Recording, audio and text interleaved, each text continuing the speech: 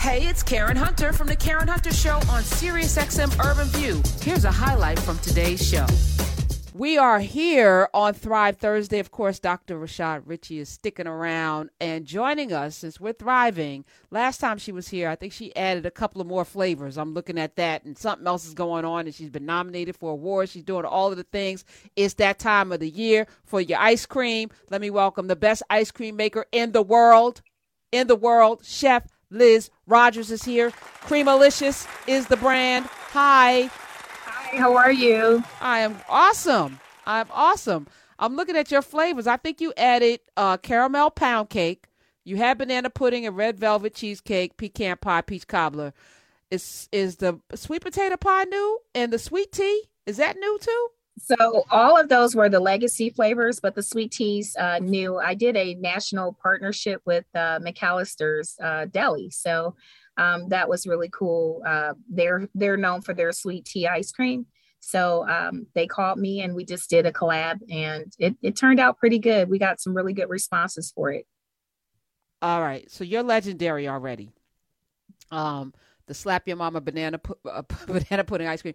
And I was just talking to you off mic about the non-dairy, and you said that that's coming because, those of us with the lactose issues and, milk, I don't want to get into all of that, but you know what I'm saying. We need our non-dairy options. You're coming with it. We've gotten an overwhelming response of people just really wanting to support and can't have dairy. So it's been a really, yeah. And when I talk to you, I got you. I got it. Okay. All right. We're going to come back for that.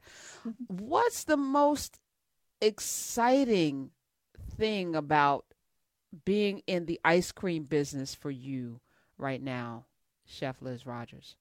Just a journey, just inspiring entrepreneurs. I get so many letters and messages from entrepreneurs that just want mentorship, and it gives me an opportunity to learn from them, and them learn from me, and just being out here where people, they're just going for it. I feel like just being one of the only African American ice cream manufacturers in mass production today it's been scary for people, right? They've been so afraid to just go for their dreams. I hate that people felt like it was just unreachable, and that we just couldn't do it, and I just want to let people know that you just got to go for it. It doesn't matter if you fail. It just doesn't matter if you get one step closer and then have to turn back around and pivot and go back to the drawing board. But there's a lot of, Black owned businesses and small companies and minority owned. They want to be on the shelves and they just don't know how. So tell us how. We talked for the first hour with Lendistry, the CEO of Lendistry, about small business loans and, what the blueprint should look like for anyone applying. Did you stay in your job while you were creating Creamalicious? Did you stay on your regular job while you were forming your business? I still have two jobs. I work for someone else. I consult, and I have several restaurants, and I wash dishes. You have to support and finance your dream. I think that we don't understand. Like, I have people come to me all the time and they think they're just going to walk in the bank and get a loan. Creamalicious is very successful. We've been doing this for 2 years. Still can't get a loan, still can't get, the money. Oh, you're not in business long enough. We want to see what else you can do. Your numbers aren't good enough, different things like that. And then there's all the politics, and I'm an executive chef. I don't cook with politics. It's an ingredient that I don't mix with, right? So you really have to understand that in order for someone to invest in you, you first have to invest in yourself. Before you go to someone, a bank or a private investor, you have to really have your team together. People don't have time to bring your brand to market. So you really need to make sure you have a really good attorney, really good advisors, really good accountants, CPAs. You have to understand your business. I think I talk to a lot of entrepreneurs, and they won't even take the time to do a simple business plan. If you're not willing to invest a few hours or a few weeks to do a business plan a day, then, that's an epic fail, because without a plan, the road's just going to lead to nowhere, so those are some of the things that you really have to start looking at and investing in your business, and not doing a business because you think it's going to make you a lot of money, you think it's fun, and then you pivot to do other things, because investors look for, how vested are you going to be? Do you have skin in the game? And that's a really big thing, because when you're taking someone else's money, you can just, oh, I don't want to do this. I want to go do something else. And then that person's out. So, just investing that time in yourself and how to get on the shelf, you got to make the moves and call and ask. No one's going to call you and invite you anywhere. You have to create your own opportunities and not sit and wait for those opportunities to come to you. So now, how many years in is Creamalicious, and what has been did you have a down year and then up? What's been the story arc? I just feel like my dreams with Creamalicious has been extremely consistent. I think people think that you're just some overnight success, and that's not true. It took me like 10 years to really hone in and do all of the formulas and recipes and different things, because the one thing that I wanted to do is, there was no way that I wanted to bring an ice cream to market and give someone control over my future. So I wanted to have my own recipes, my own formulas, my own IP that was proprietary to me. That way, if someone decides, hey, I don't want to work with you anymore, I don't want to, manufacture your ice cream, I can go anywhere in the world. I can go to China. I can go anywhere and get this ice cream made. It would taste the same and my business would keep going. A lot of people, they don't look at things like that, especially with private labeling. They call people like me to create formulas and recipes and IPs, but that stays here, and you're putting your label on someone else's brand and you're private labeling. It happens all the time, but you have to understand that if someone doesn't want to manufacture for you anymore, then what are you going to do? It's going to completely shut your business down until you can find another manufacturer, which may be few far and in between, especially today, because we're really dealing with a lot of supply chain issues, logistics. People don't want to work. There's so many things that can happen. And if you can't, keep up with the demand, you get kicked off the shelf. So those are some of the really big things that people need to think about when they're trying to do consumer packaging goods, or just any business, really. Chef, I'm fascinated by some stuff here. All right. Number one, in my book, you're a scientist. Okay.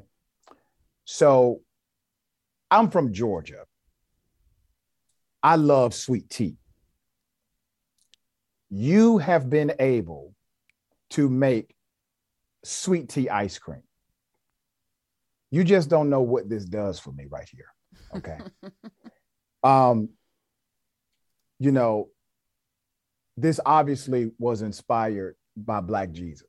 There's no other way this happened. When I tell you, sister, I'm already online on my phone trying to figure out how to order this sweet tea ice cream. Where did this idea come from to blend those two flavors together? And is this going to be an item that sticks around? Yeah, so it's a limited edition item because McAllister's Deli is an amazing, they're amazing franchise restaurant, and they're known for all of their sweet teas. So they do have McAllister's there in Georgia. So they have, I think they have the lemon sweet tea, the black cherry, and there's peach. And so they really wanted to make the lemon. They chose the lemon. They chose how they wanted it to kind of flow, using swirls, putting the granular lemon cookies in the swirl. So you're not getting chunks of lemon cookies, but you're getting just granular and really focusing on the black tea. And so working with them and blending the flavors, it really was more of a collaboration of, I'm all about the creamy and the quality, and they were more about the tea. So with them being my client, I really had to make sure that I was delivering what they wanted. So you can order that on the So Creamalicious site, and you can get that at any McAllister's Deli in Georgia, or just anywhere that they are selling it in the stores and until it runs out. So they did X amount of pints, and it was for National Sweet Tea Month. That is so dope. That is so dope. Wait, hold on. When was National Sweet Tea Month? So it started on June the 10th. So I don't know how long it goes. Okay. So, we're celebrating everything. Next month is, I don't know if it was National Sweet Tea Day or National Sweet Tea Month, but for me, it's like a celebration all month until that ice cream runs out. But, and the next month is ice cream, ice cream month, so, and then we have the pride thing.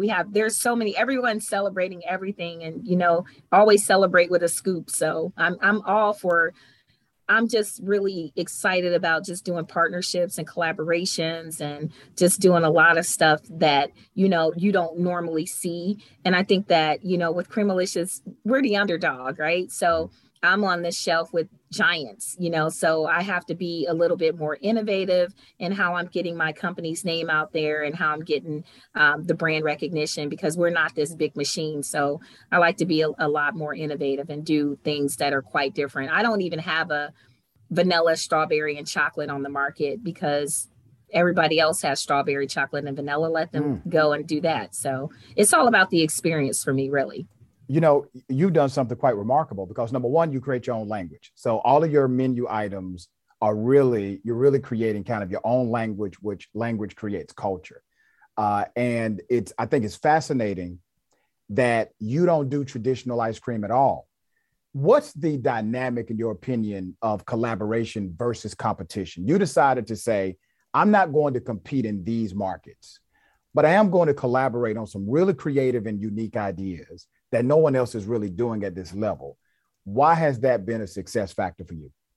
Because, it's just like anything in life. You guys understand, contracts, like government contracts. You look at cities, and we have contracts for, let's just put, for example, for minority businesses, and just say the state wants to give a city $1 billion for, redevelopment, right? So that's great. And then they'll say, but 20% of this has to go to minority businesses. And everybody you'll find is fighting for this 20%, but I'm over here trying to get this 80. You know what I'm saying? Mm-hmm. Because at the end of the day, I know that, yes, I'm a minority business and I'm eligible for the 20, so I can get some of the 20, but I can also get some of the 80 as well. Okay. So for me, it was very important that I create my own dessert category.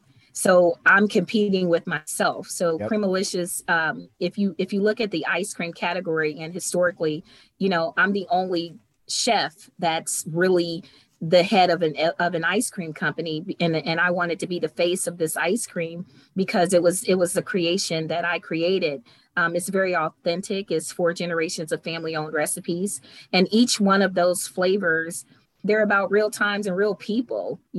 Uncle Charles, everybody has Uncle Charles in their family, your favorite uncle. He had a flask. He was cool. He played with his nieces and nephews. He thought he was a kid. We talk about the porch light peach cobbler. My mom, she would always leave the porch light on. When it was time to come in the house, you knew it was time to come in the house, when the porch light came on. We didn't have internet. We didn't have cell phones. We didn't have all these things going on. And it's funny because when we grew up, and you came home to visit, I'm from Cleveland, but when I moved away and I came home, her porch light was always on.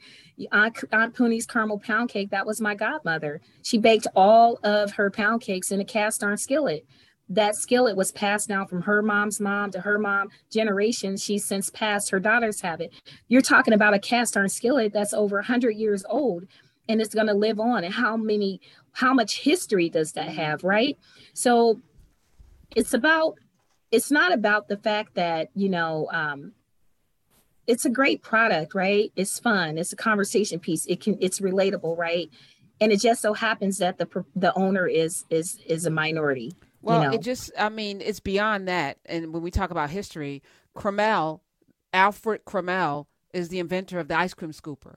That you're the only Black person in this space is an abomination, because there's no ice cream scooper without a Black person. Alfred Crawley. I'm sorry, Alfred Crawley. Let me get his name right. Cralle. So it's appropriate that you're here, Chef Liz, and I thank you for all of the work. I want you to come back when you have the non-dairy, please. I got you. Okay.